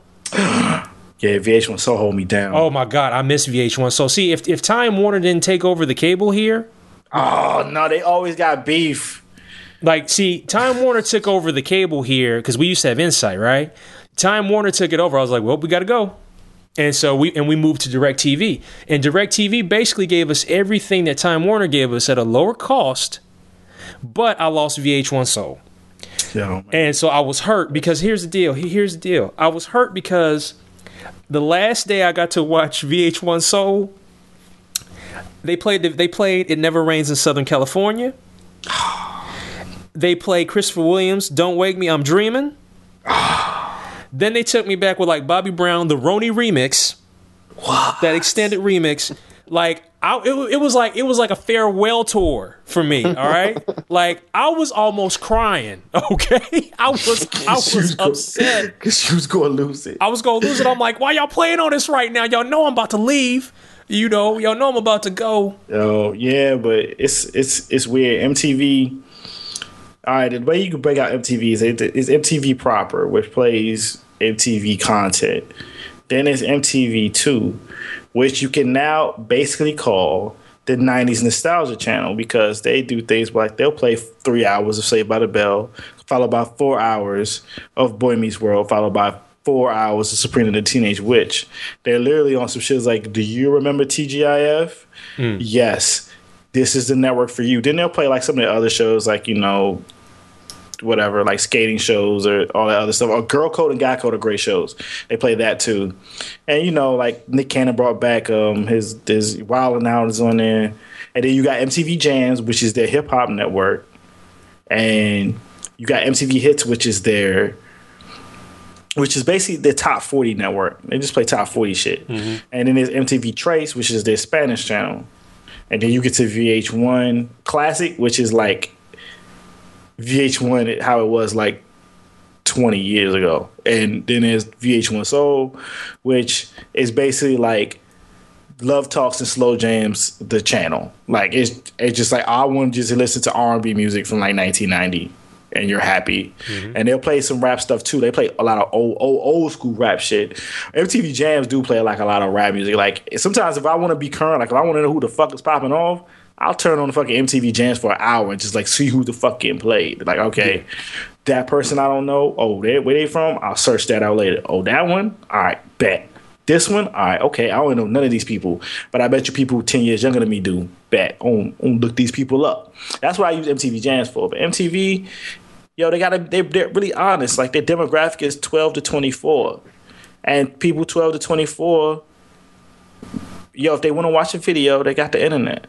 Yeah. Why am I going to wait for a block when I can just go on my phone and just type in a video, right? And I'll watch it. But like with me, sometimes I just like want to just sit and chill. And, you know, and I want to see it on the regular TV. Now, granted, look, a lot of these TVs nowadays are smart televisions where you can hop on YouTube on your TV to watch a video. But the thing is, if it's not the official video with that high quality, then I'm going to get a little salty. Yeah, I feel you. That's why Vivo got their shit now. They got like an actual network. You just turn it on, they have blocks. And if you got that like in your Xbox 360 or something, or it's different set-top boxes, you just turn that on and go to live. And really, it's like MTV back in the day, or the box like it was back in the day. You just got videos like, oh, this is the dance music block. Oh, this is the country music block. And they have a time, they have a schedule. You just leave that shit on. I do that shit all the time now. Well, I'm gonna have to check my smart TV to see if it's got it on there, because if so, if that's the case, it's going on there. You know, Yeah. But see, you can AirPlay it. You got an iPad or something. You can AirPlay that bitch to the TV. Oh, you got an Apple TV. No, I don't have Apple TV. No, Actually, some of the best $99 you can spend. really. Yeah, you can AirPlay shit from your phone and your computer or newer computers, but still, like that shit in the Chromecast is gonna change everything. It's like Apple TV for Chrome shit. Wow. So, like, if you open up Chrome on your phone, Uh-huh. you can AirPlay that shit to your television. Not AirPlay, but you can stream it directly to your television. Nice. And it has Netflix built in, and a whole bunch of other things built in, like, and it's gonna get better. And that shit is $35. And it fits into your HDMI slide. Oh, nice. That's just the thing that looks like a memory stick, isn't it? That you just plug in the side of your TV. I see that in the paper yesterday. That looks incredible. Yo. Yes, £30 or something they're selling it for in the UK. It's mad cheap. Yeah, Mad cheap. that is nice. That The is future. nice. It's literally like that's like the like all that stuff. Taylor, you complain about American TV. Yo, that's why that shit is in trouble, because people was just like, yo, I don't even need that shit. I get this. I spend my my internet bill. I pay Netflix $8. I pay Hulu $8. I pay blah a little bit of money. Bet I got all the TV I need. And the only thing that has to happen once HBO says, "Yo, you can just buy our app for X amount of dollars a month," it's over. The game is over. The whole everything is going to stop turning. And then the only thing that will be held captive is sports.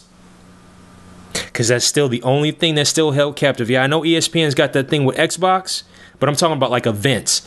That's the only, like, sports is the only thing that has television like in a chokehold. Yeah, but at least you can get that for. This is what people don't understand. Like, you can still get broadcast television for free. Right. So, like, if you just put some freaking rabbit ears up on your TV, because most of the new TVs got the digital tuner in there. Yeah, you can get a lot of shit for free. And I have a feeling that, like, if HBO goes, Disney's gonna follow suit, because they know ESPN is gonna make all the money. People will buy ESPN. Well, see, that's the thing. Disney and ESPN, because of Disney, ESPN literally controls how cable works now. Like, the money through cable is through sports. That's what I'm saying. Like, that's why your cable rates are so high, because of the ESPNs.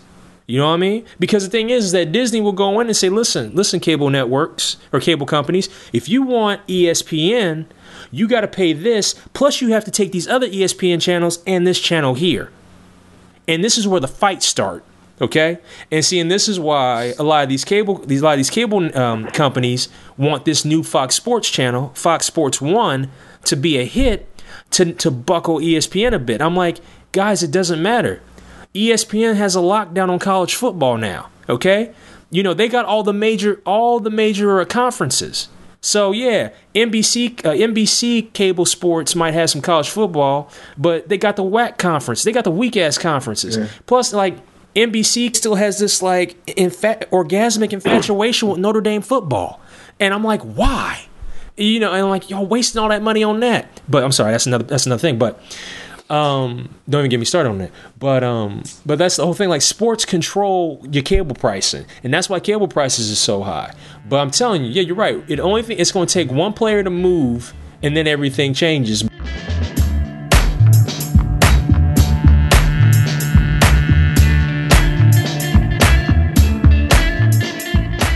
My shit is fucking Boy Meets World, man. Topanga, yo. Yeah, yes. Yo, hold up, Taylor, yo. Did y'all get Boy Meets World, yo? Yeah, Topanga. Yo, Topanga, yo.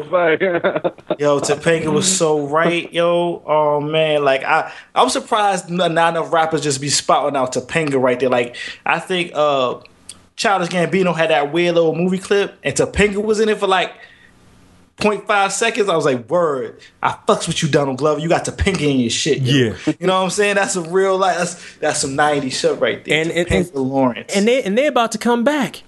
Oh, Girl Meets World is going to be a major television event for everybody at a certain age group. It's like, that's going to be super mid. That's going to be Breaking Bad for 90s people. Yes.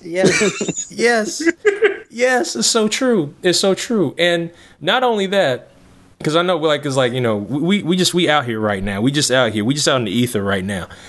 Look, I'm not going to sit here while the rest of America has forgotten about their like 5 to 7 year orgasm they had with Urkel during the 9 years Family Matters was on. Yo, Steve Urkel was that dude. Dude, he changed the whole scope of that show. That show wasn't even supposed to be about him. It was supposed to be about the Winslow family and Carl Winslow. That show was supposed to be about them. Urkel came in, them ratings went up, and it was like, yo, this is the Urkel show now. Yo, the Urkel dance. Yo, Stefan Urkel. Urkelbot. And then didn't he have like a ghetto ass cousin?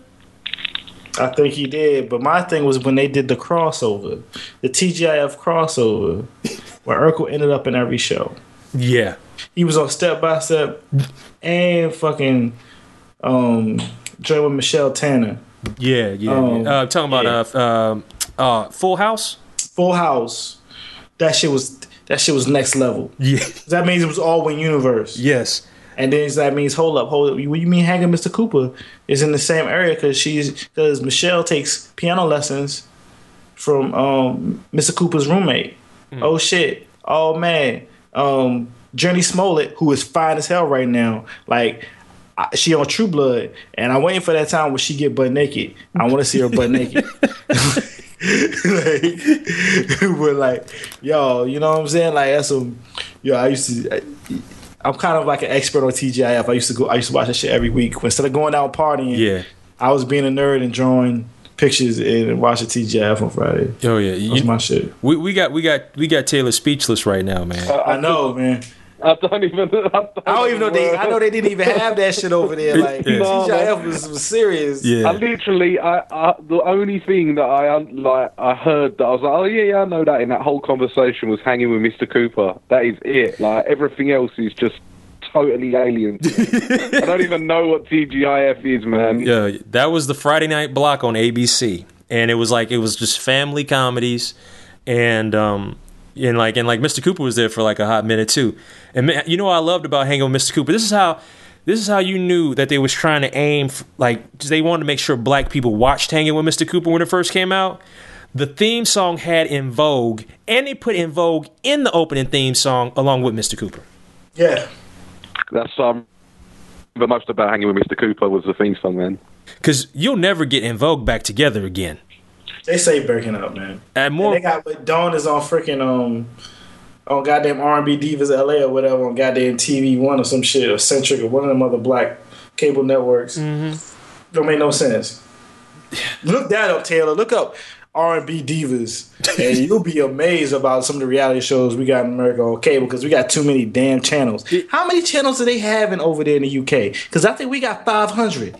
We've got 5 main channels, which I suppose will be your free to air stuff like your NBCs and your CBSs, and then we've got, you know what, on a real, we've just got a lot of stuff that you've got. So like we've got Comedy Central, MTV.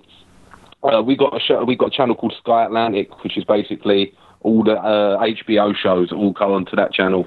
But we haven't got half as many channels as you guys have, and we definitely. There's a lot less channels that are just like some of the channels on your free to air stuff in the US are just weird, man. Like daytime soaps are just a different level in the US. Like I've never seen anything like it. It's like they look like they're filmed on a micro budget, but oh yeah, because soap operas are filmed on a micro budget. Yeah, that is true. So what's this? R&B Divas. Kelly Price and Dawn Robinson call it quits on R&B Divas. Shit, they've left. I don't even know what they've left. But they've left. God damn, I'm already behind. You know what I'm saying? Like, what, Little Mo's on it as well? Yeah. Back to Ja Rule. Oh, you know shit. What I'm saying? Gee. Oh man. Yeah, it's kind of ridiculous. It's kind of ridiculous, Taylor. So like I said, well, like this reality TV stuff, you ain't missing nothing. Like I was so thankful the day that like Lee decided to like leave a shit ton of these reality shows alone. She was like, why am I watching this shit? And just like turned it off. And I was like, thank you. You know what I'm saying? Because I just can't deal with it. I just can't. I tried. He was like, praise Jesus, praise Jesus, praise Jesus. Yes. Oh, man. All right. Yeah, by all accounts, Dawn Robinson's, from what I've heard, is a bit of a troublemaker anyway. Like, I've heard she was part of the reason why Lucy Pearl don't make music together either. So, well, no, well, it wasn't that. That was part of the issue. But the funny thing was like the album was out. They put out like 1 or 2 videos, like Dance Tonight and Don't Mess With My Man, and then she got kicked out. She got kicked off after the second video was done, and they replaced her with I can't remember her name for the life of me right she was now. married to Big Gip though. Yeah. Married to Big Gip though. Yeah. I know what you're talking about. Joy. Yeah, Joy. She got replaced with Joy, and like they came out with that song "You" that had Q-Tip on it and Snoop Dogg, and they was like, just put her in the video instead. And that was supposed to be the new Lucy Pearl, but like, come on, man, it's a Raphael Sadiq project. It normally falls apart, with the exception of his solo stuff, which I will admit to is incredible. But like, Hey, even that Lucy Pearl album was like, with the benefit of hindsight, when it dropped, it was like, oh yeah, that's all right.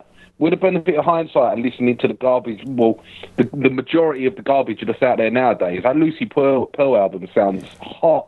yeah, Like, sounds like an absolute jam. yeah, it's a solid dude. It's a solidly great album. That is a really good album. I think when it came out, I don't think people appreciated it when it came out. Plus, it didn't help that they broke up.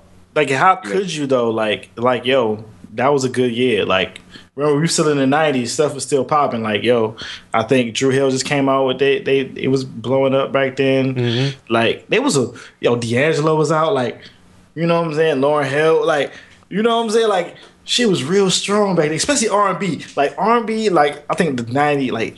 I think like maybe like the late '90s, like '97 to like '99, might be the end of R&B music as like R&B music. Okay. To be quite honest, like that's why Lucy Pearl shit ain't pop. And the funny thing is, if you go by sales, I totally agree with you, Julian. Like, the late '90s was halcyon days for R&B. Like, artists that come out in the late '90s that were kind of like overlooked, like people like Music Soul Child and Bilal. If we had like one of them guys come out nowadays, they'd be the most creative artist in the R&B industry. Like, we had an abundance of riches, and now we've kind of gone down to having really not much at all in the R&B scene. It's really sad, actually. Like, I just think the whole sound has been homogenized to an extent, and the people who are making the real R&B music aren't selling any numbers at all. or they call what actually should be what we call current R&B. They call it urban contemporary. Like, there's no reason Miguel should be called urban contemporary, or the last Usher record should be called urban contemporary, or Frank Ocean should be called urban contemporary. Like, no, it's R&B music. Yep. What you're calling R&B music is some bullshit. Yeah, and there's plenty of bullshit out there right now. Jesus, it's bad. It's real bad. I mean, like, it's hard out there. You know, I mean, like, there's great stuff out there. Like I said, you just gotta look for it. You know, like I said, just you can't count on radio to help you. It's just not really going to happen. You got to look for it. Yeah, that's just how it is. It's sad. I mean, like I said, one day we will go into like we will have an R&B discussion. One day it's going to happen because like I'm bringing the heat when that happens because like I'm for real, man. I got standards. That's the problem. That's the problem I think with like a lot of forms of music in general. There's no fucking standard anymore. It's like everything is acceptable because we hit this part where technology brought the democratization of things so people can create things, which is great. But still, there's this thing called taste. And I think you need it. You know what I mean? You should have it. You know, you should have a level of acceptance to say, okay, this is good. This is quality. This is some bullshit. You know what I'm saying? And that's the problem. It's like, no, everything is acceptable. No, it's not. No, it's not. Let's be real here. We lost tastemakers. Like, we lost what the official tastemakers are. Like, you can't pay them because the industry is so fucked up in music. And then if you go by the press, like, you can't, like, the press can't, because they got to compete with everybody. There's no definitive voices yet, and I think maybe that's what's going to change. Technology is going to have to change, or people are going to learn how to exploit technology so that taste matters again. That people can say, like, I'm going to fuck with this because these people I trust say this shit is hot. Because, like, when records leak and the review is up 12 hours after it from major publications, I still have an issue. I think I said that's when we were talking about Yeezus. Mm-hmm. The fact that the New York Times had their fucking review up 12 hours after the leak. Yeah, man. Like, you can't review that record in 12 hours. You can't, like, no matter what we feel about Magna Carta, you can't review that shit in 12 hours. Mm-mm. You can't review Run the Jewels in 12 hours. I was like, oh yeah, that shit is hot. give me a month, and I'll explain really why I think it's hot. You know what I'm saying? Agreed. Explain to me why it's really hot. I want to hear it. I'm excited to hear why Run the Jewels is really hot. Oh my God, Run the Jewels, man. That shit is like getting smacked in the face by like real rap music. Like that shit is like that's to me. If we just go on rap albums, like I'm almost to the point where I'm taking Yeezus and throwing it into like some other category because that's right. Because right now, to be honest, that's my favorite album right now. Mm-hmm. But Run the Jewels, and I think it's the best rap album from beat construction, lyrics and flow, and the chemistry between LP and Killer Mike. And it's tight and it's focused because it's like, what, 10, maybe 11 tracks? I haven't listened to it in like a week or so. Sometimes I get foggy on track numbers. But everything about it is so focused and it's so tight. It's like everything we were talking about earlier. When we're talking about other rappers, they don't know how to make a focused record or a focused track. That's like why Papoose ain't hot. He don't know how to make a song. Right. But like, it's just dope because LP, even though you don't really know him by rhyming, right? He's a dope ass producer. So you got this producer who can rhyme. He's rhyming on here. You got Killer Mike, who's like, yo, he's fucking with Outkast. He know how to make a song. He's been making songs for years. They sit down and they just crafting like hard hitting, intelligently tight, and good to listen to rap music. Strong ass rap music. That's my quick early paragraph of why I fucks with Run the Jewels. Mm-hmm. No, that's all real talk, man. Like, I've got to say, just off the top of my head, I can't think of another album. Like, I totally agree with the whole Yeezus statement. I can't think of another rap album that's better than Run the Jewels, man. And this is kind of where, like, just going full circle, it's kind of why I feel a bit salty about how excited everyone is over what Kendrick's newest lyric represents. It's like every single track on Run the Jewels has got a flow from either Killer Mike or LP that I even haven't heard before or haven't heard flipped in that way. And like, so when, I want to go to the USA today and be like, there's the Run the Jewels album. Like, we're talking about real hip hop's comeback. Real hip hop's never gone away. Do you know what I mean? Mm-hmm. Like, and that's why I'm not hating on Kendrick or the bar with me, and particularly like what comes to mind is that Run the Jewels album, man. Like it goes from being like out and out grimy gangster to like hilarious to being like just this supreme use of wordplay, sometimes all in the same song. And Killer Mike's just serious, man. Killer Mike's one of the most underappreciated MCs out there. Yeah, he might be deep right now. He might be the underappreciated rap artist right now. Yeah. The man made a track called Ric Flair, which used Ric Flair sound bites. It's dope. Yes. Like, and the rap music was dope. And the song Reagan, I haven't heard a lot of people really truthfully explain the issues, especially that younger black people have with Ronald Reagan's presidency better than that song. Like, period. That song is damn near perfect. Like, I don't even know what you can criticize on it. Like, that shit is the truth. Like, all Killer Mike do is he just dropped jewels. Like, it's like, man, like for real. Like, Killer Mike is the truth. And LP he's a beast. And I like, you know what I'm saying? I never listened to him rhyme before, but now that I heard him on this Run the Jewels, I'm gonna have to take a little bit more of a notice. Yeah, man.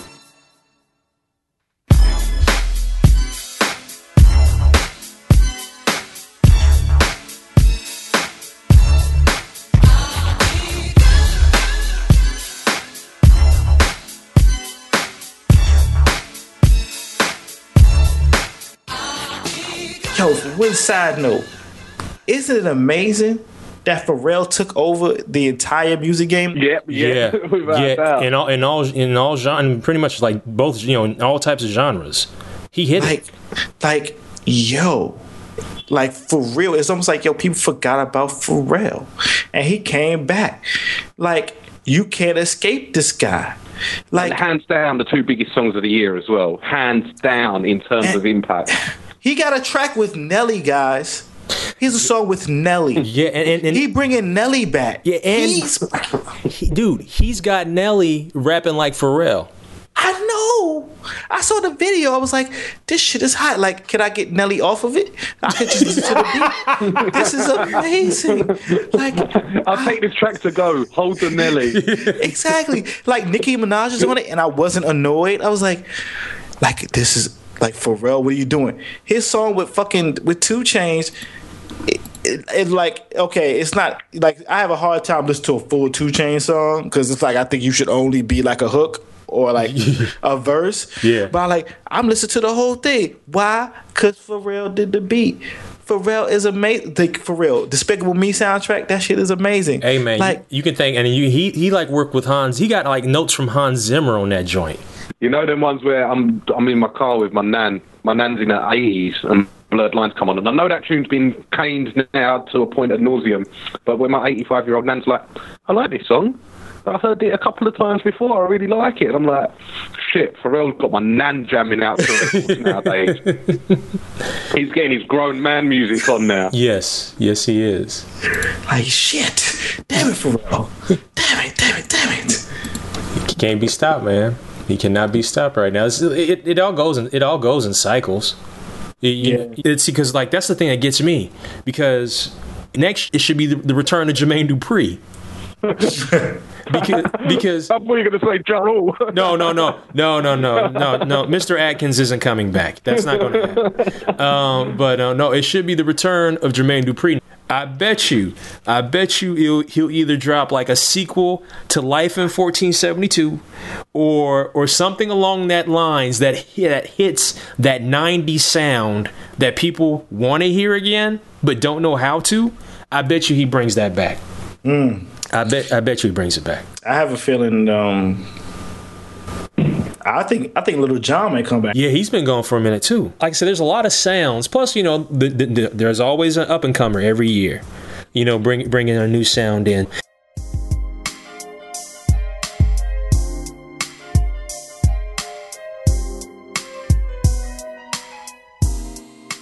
That wraps up this episode. You guys know the routine. Let them know where they can find you on the internet.